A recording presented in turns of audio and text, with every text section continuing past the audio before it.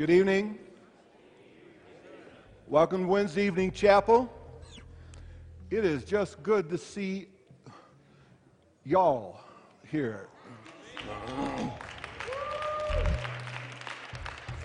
Now, I grew up in southern Michigan, so I can say it that way. It is good to see you here. I want to see the hands of the folks for whom this is your first chapel service at Nazarene Bible College. Everybody else, welcome then.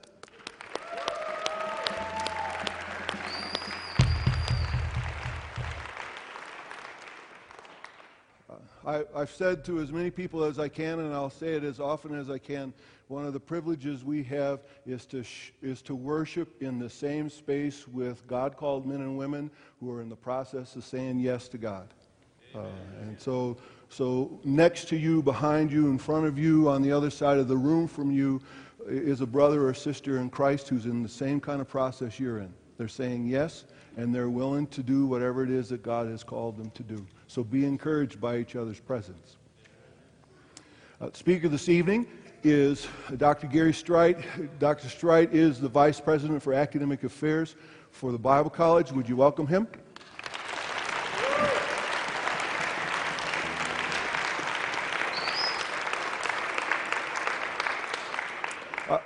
As I explained last night, but allow me to explain it again, our theme for the year is, Here Am I, Lord.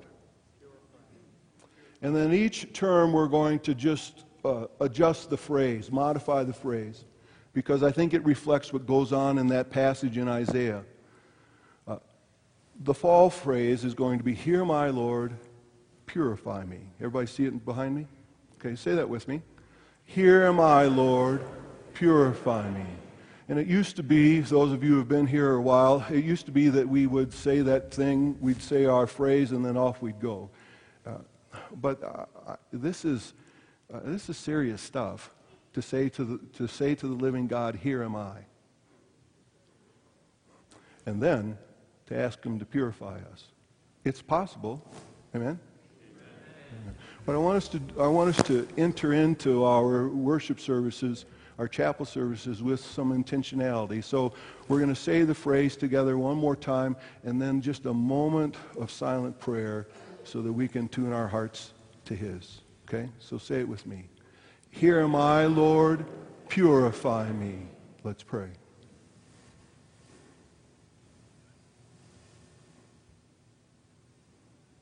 All God's people said, Amen. Stand and let's sing about this God. With every breath we have, Father, we declare your holiness. With every part of our being, we declare your holiness. Accept our praise. Accept all that we offer. We pray, cleanse it and make it fit for your use. Empower us to serve you. I pray for my brothers and sisters in this room who are beginning their journey. Remind them of your presence as they go. I'm praying for my brothers and sisters who are in the middle of their journey. Continue to remind them of your presence as they serve you. And I'm praying for my brothers and sisters who are in the final lap of their journey at Nazarene Bible College. Remind them of your presence with them, we pray. And help us to hear for your sake what you have to say to us through your servant. We pray it in Jesus' name. Amen. You may be seated.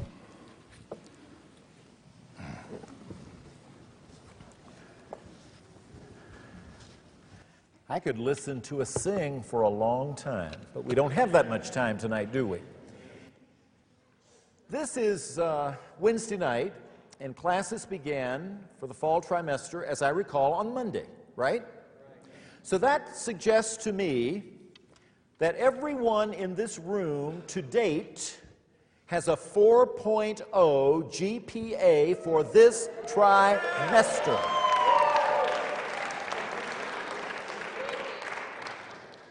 And I see no reason why you should not sustain that GPA for this trimester all the way through November or December. Now, I'm the academic dean. Some people would say that's an oxymoron, to put academic and dean in the same breath.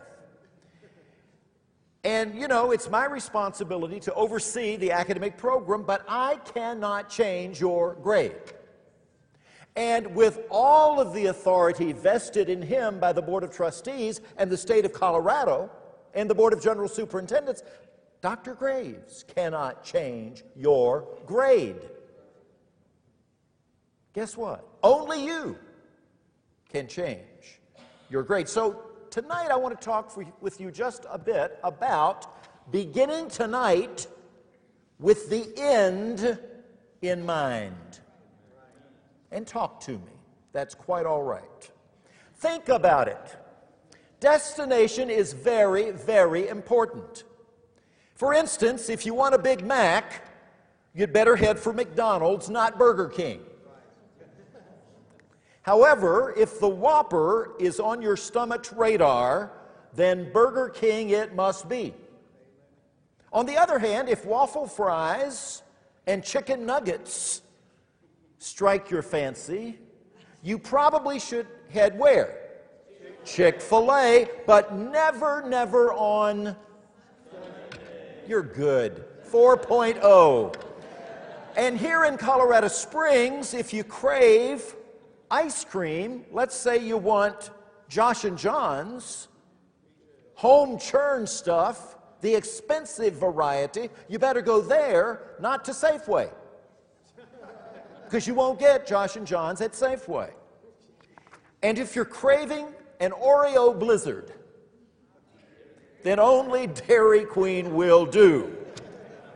Remember, destination is very important. Now, if the Streit family wants to go to the beach, we probably shouldn't head to North and South Dakota.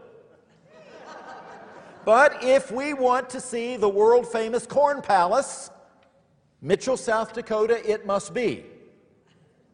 If we want to go to Tennessee to see, or we should not go to Tennessee, rather, to see the Grand Teton Mountains, because we won't find them there. We'll find the Great Smokies.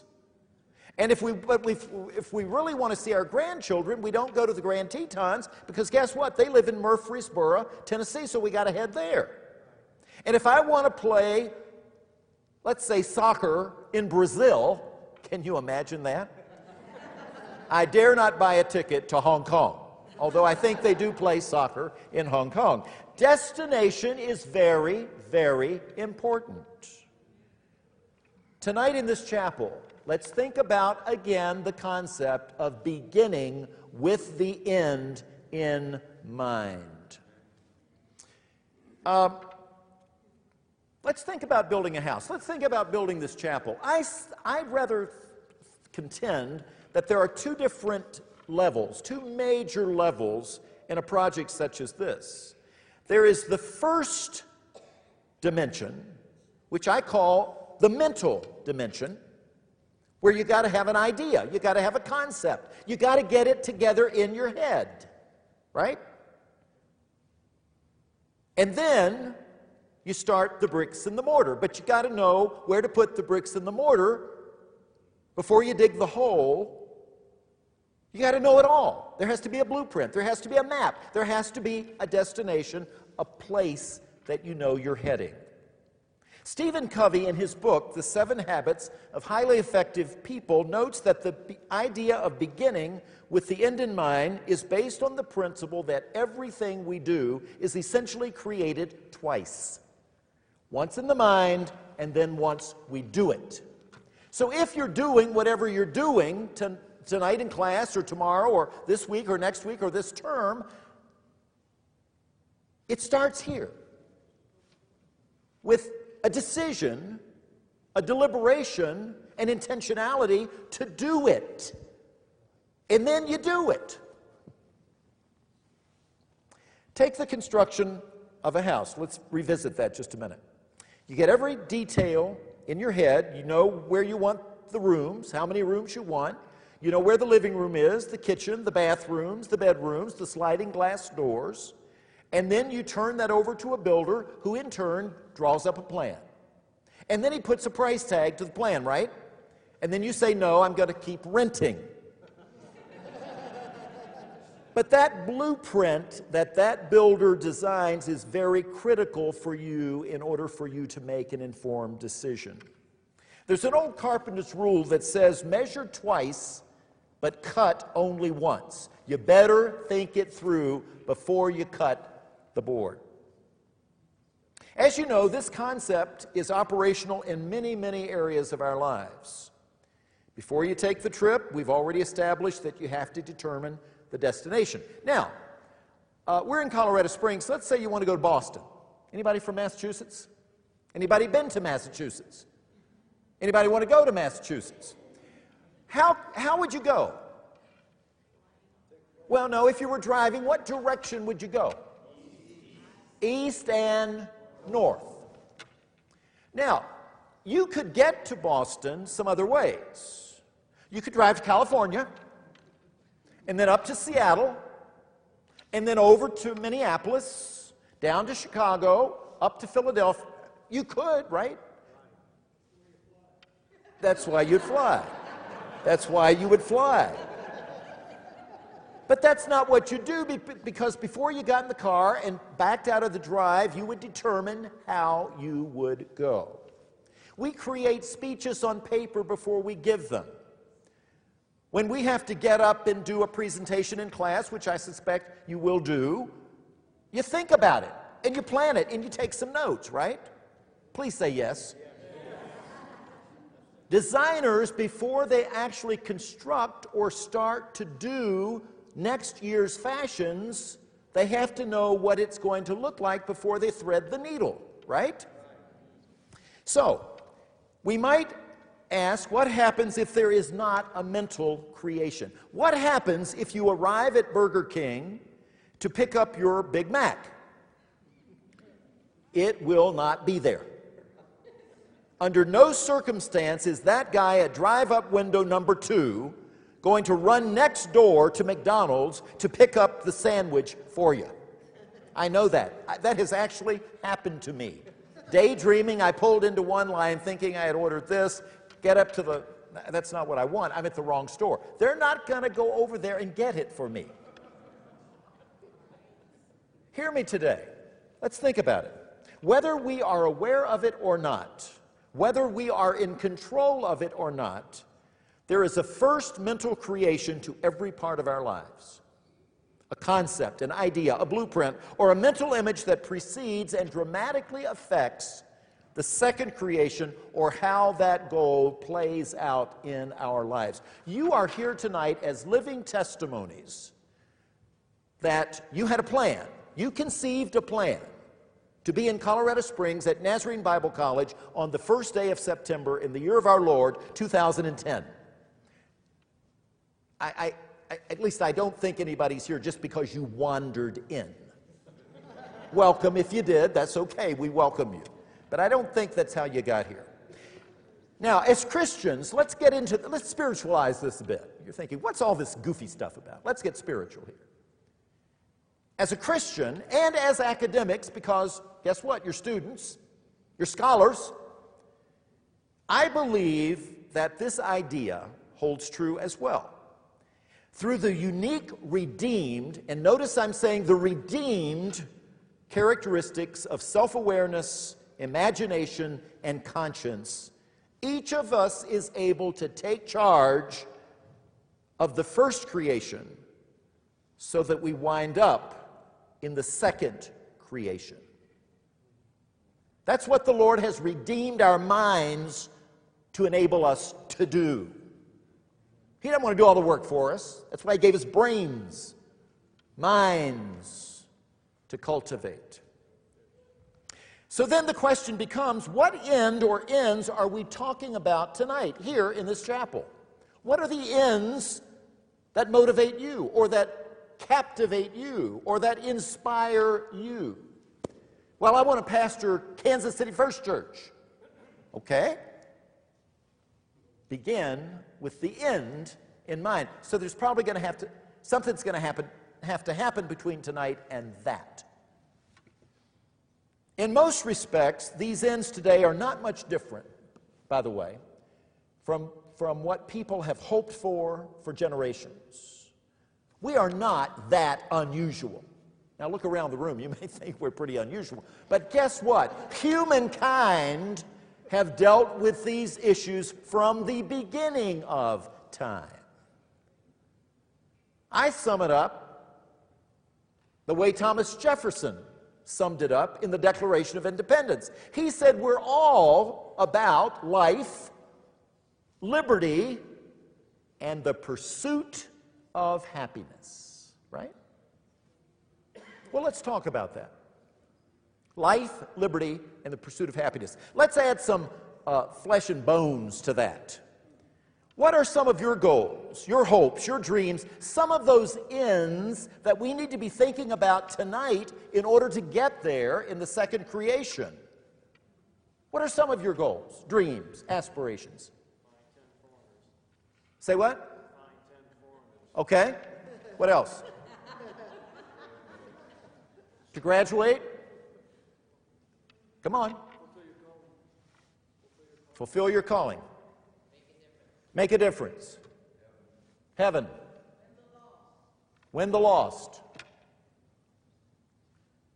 Great ends. Great goals. Great things to aspire to. Now, we could take any one of those and talk about it in another chapel. But let's consider one universal end that humankind, women and men from all generations, have probably needed to consider and have dealt with throughout the ages. And I would say that that has to do with the scripture, or the idea of the scripture that we read in Matthew 6:33. The King James Bible puts it this way: "But seek ye first the kingdom of God and his righteousness, and all of these things will be added unto you." Seek ye first the kingdom of God. That's an end, a seeking, something that we are trying to acquire. Some other translations of that verse, I think, give us some insights. The New International Version: "But seek first his kingdom and his righteousness, and all these things will be given to you as well." The New Living Translation: "Seek the kingdom of God above all else, and live righteously, and he will give you everything you need." Ah, there's the zinger. Everything you need. The International Standard Version: "But first be concerned about God's kingdom and his righteousness, and all of these things will be provided for you as well." And then the Message. Listen to this, very interesting insight. "Steep your life in God reality, God initiative, God provisions. Don't worry about missing out. You'll find all your everyday human concerns will be met." Now, let's think about that verse. All of this seeking first the kingdom stuff sounds so simple. How many times have you read that verse? How many times have you claimed that verse? And then you think, well, all of these things were not added unto me. Where's my Rolls Royce? Add it, Lord. And it is, if we set about seeking first things first, or if we begin with the end in mind, I rather think that verse fits the pattern. The scriptures, the Holy Scriptures, the 66 books of the Old and the New, the sacred canon, are replete with reminders to us all of the Lord's willingness to lead us toward those ends. The journey from Genesis to Revelation is indeed that very story, beginning with the end in mind, is it not?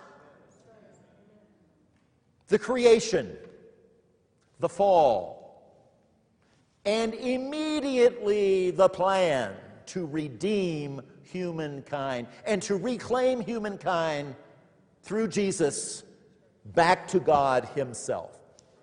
The story of the old and the new. In the scriptures, we read Psalm 23, about the leadership of the Lord toward those ends. "The Lord is my shepherd. Proverbs 3, 5, and 6, trust in the Lord with all your heart and lean not unto your own understanding. In all of your ways acknowledge him, and he will direct thy paths. Romans 8:14, those led by the Spirit are the sons of God. Galatians 5:18, those led by the Spirit are not under the law. John 16:13, yet the Spirit of truth does not lead people into confusion. In other words, hear me. We dare not let our feelings, those of the human spirit, keep us from following the leading of the Holy Spirit. Now, look at our hymn book. Not now. But sometime get out a hymnal and start flipping through the hymnal. It feels good. It has notes.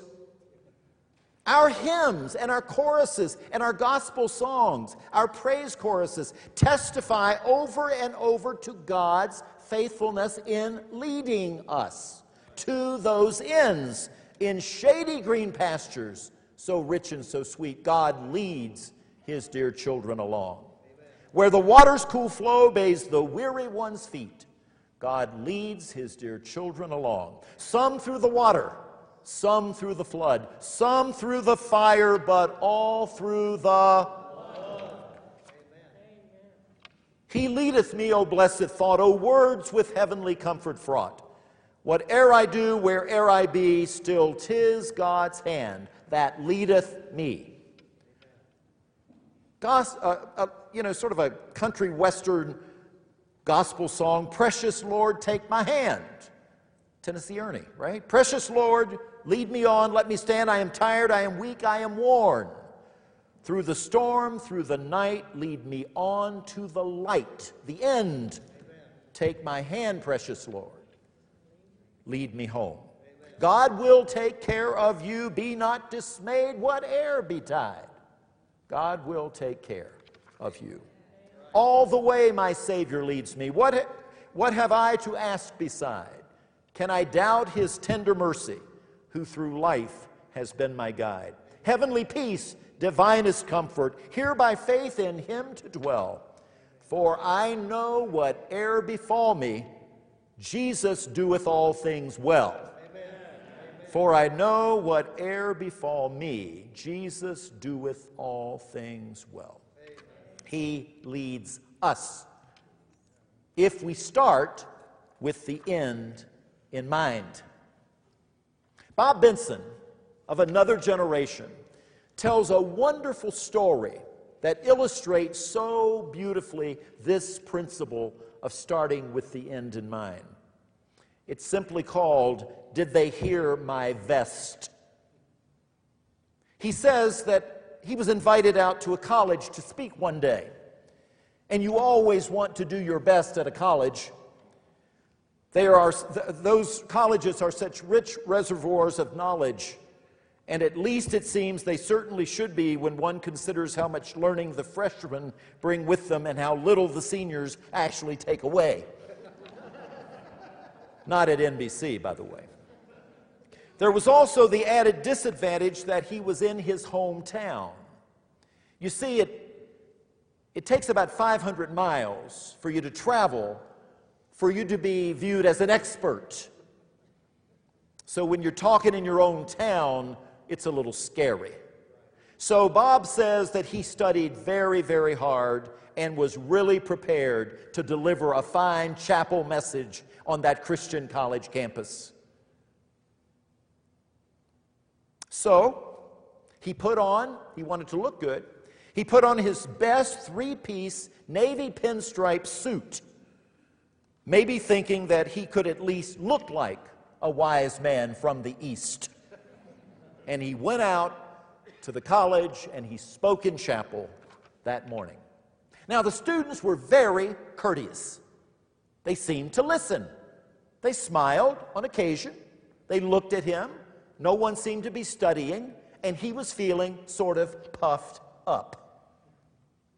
Well, afterwards, a few students came down to the front, to thank him for his message and to welcome him to the campus and small talk. And then all of a sudden, one of the students looked down toward his belly and said, "Well, look at that." And he looked down only to find that his vest was buttoned wrong. All the time that he had been standing up speaking in chapel in front of those 1,000 students, not to mention the faculty, the administration, and the president, he had been standing there with his vest buttoned wrong. And he was thinking the whole time that he looked reasonably important. And he thought then they must have thought or wondered, where did they get this guy who doesn't even know how to button his clothes? But since it happened, Bob Benson says, let me try to salvage a bit of my wounded pride and honor by philosophizing about what happened. It is not hard to button your vest wrong, you know. All you have to do is put the second button in the top hole, or else slip the second hole over the top button. From then on, it's as easy as falling off a log, because the rest will follow along slick as a whistle. All you have to do, friends, is start wrong. Ending wrong will take care of itself. Bob Benson goes on and he says, and do you know how I hear the words of Christ coming to me these days? Very simply.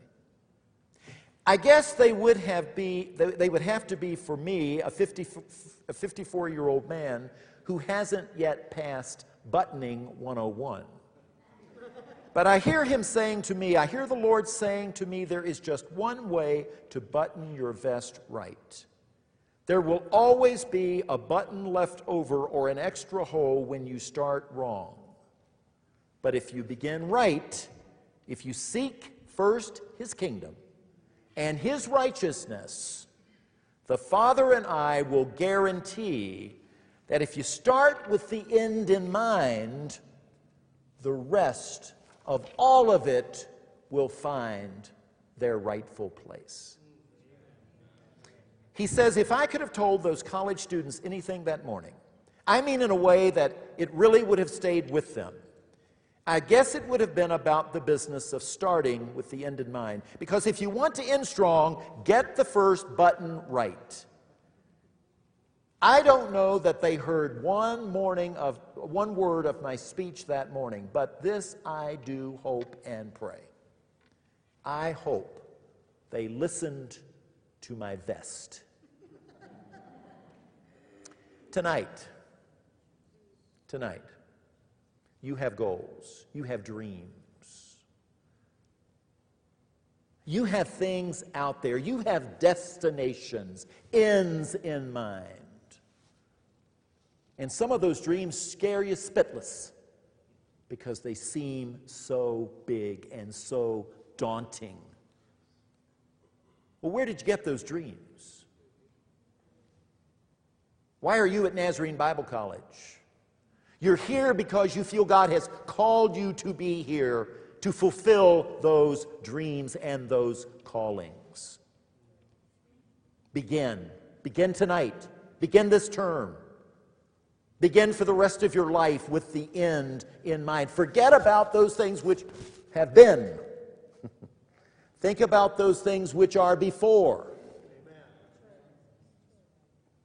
And button the vest just right. I am persuaded tonight that the Lord Jesus wants each and every one of us to succeed. He is not into failure. I'm persuaded that neither life, nor death, nor angels, nor principalities, nor powers, nor things present, nor things to come, nor height, nor depth, nor any other creature can separate us from those ends through the Lord Jesus, who is able to do exceedingly abundant all that we could ask or think for us in our lives. God bless you. God bless Nazarene Bible College as we launch this term. Amen? Amen. Amen. Thank you.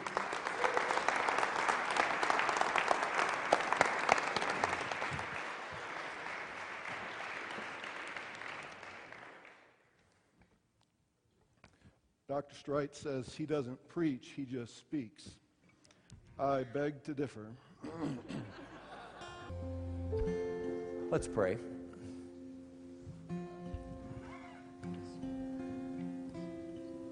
Father, we're all equal at the foot of the cross. Sinners saved by grace.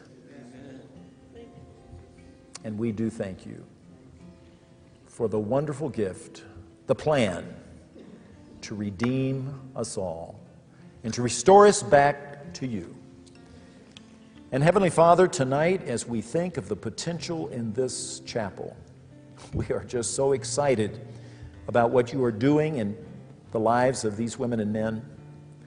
And we would pray that your Holy Spirit would emblazon the truth of these words, that indeed, Father, we need to start today on a journey all over again, each of us, wherever we are in our walk with you, realizing that the end will be worth it all in this world and the next. Amen.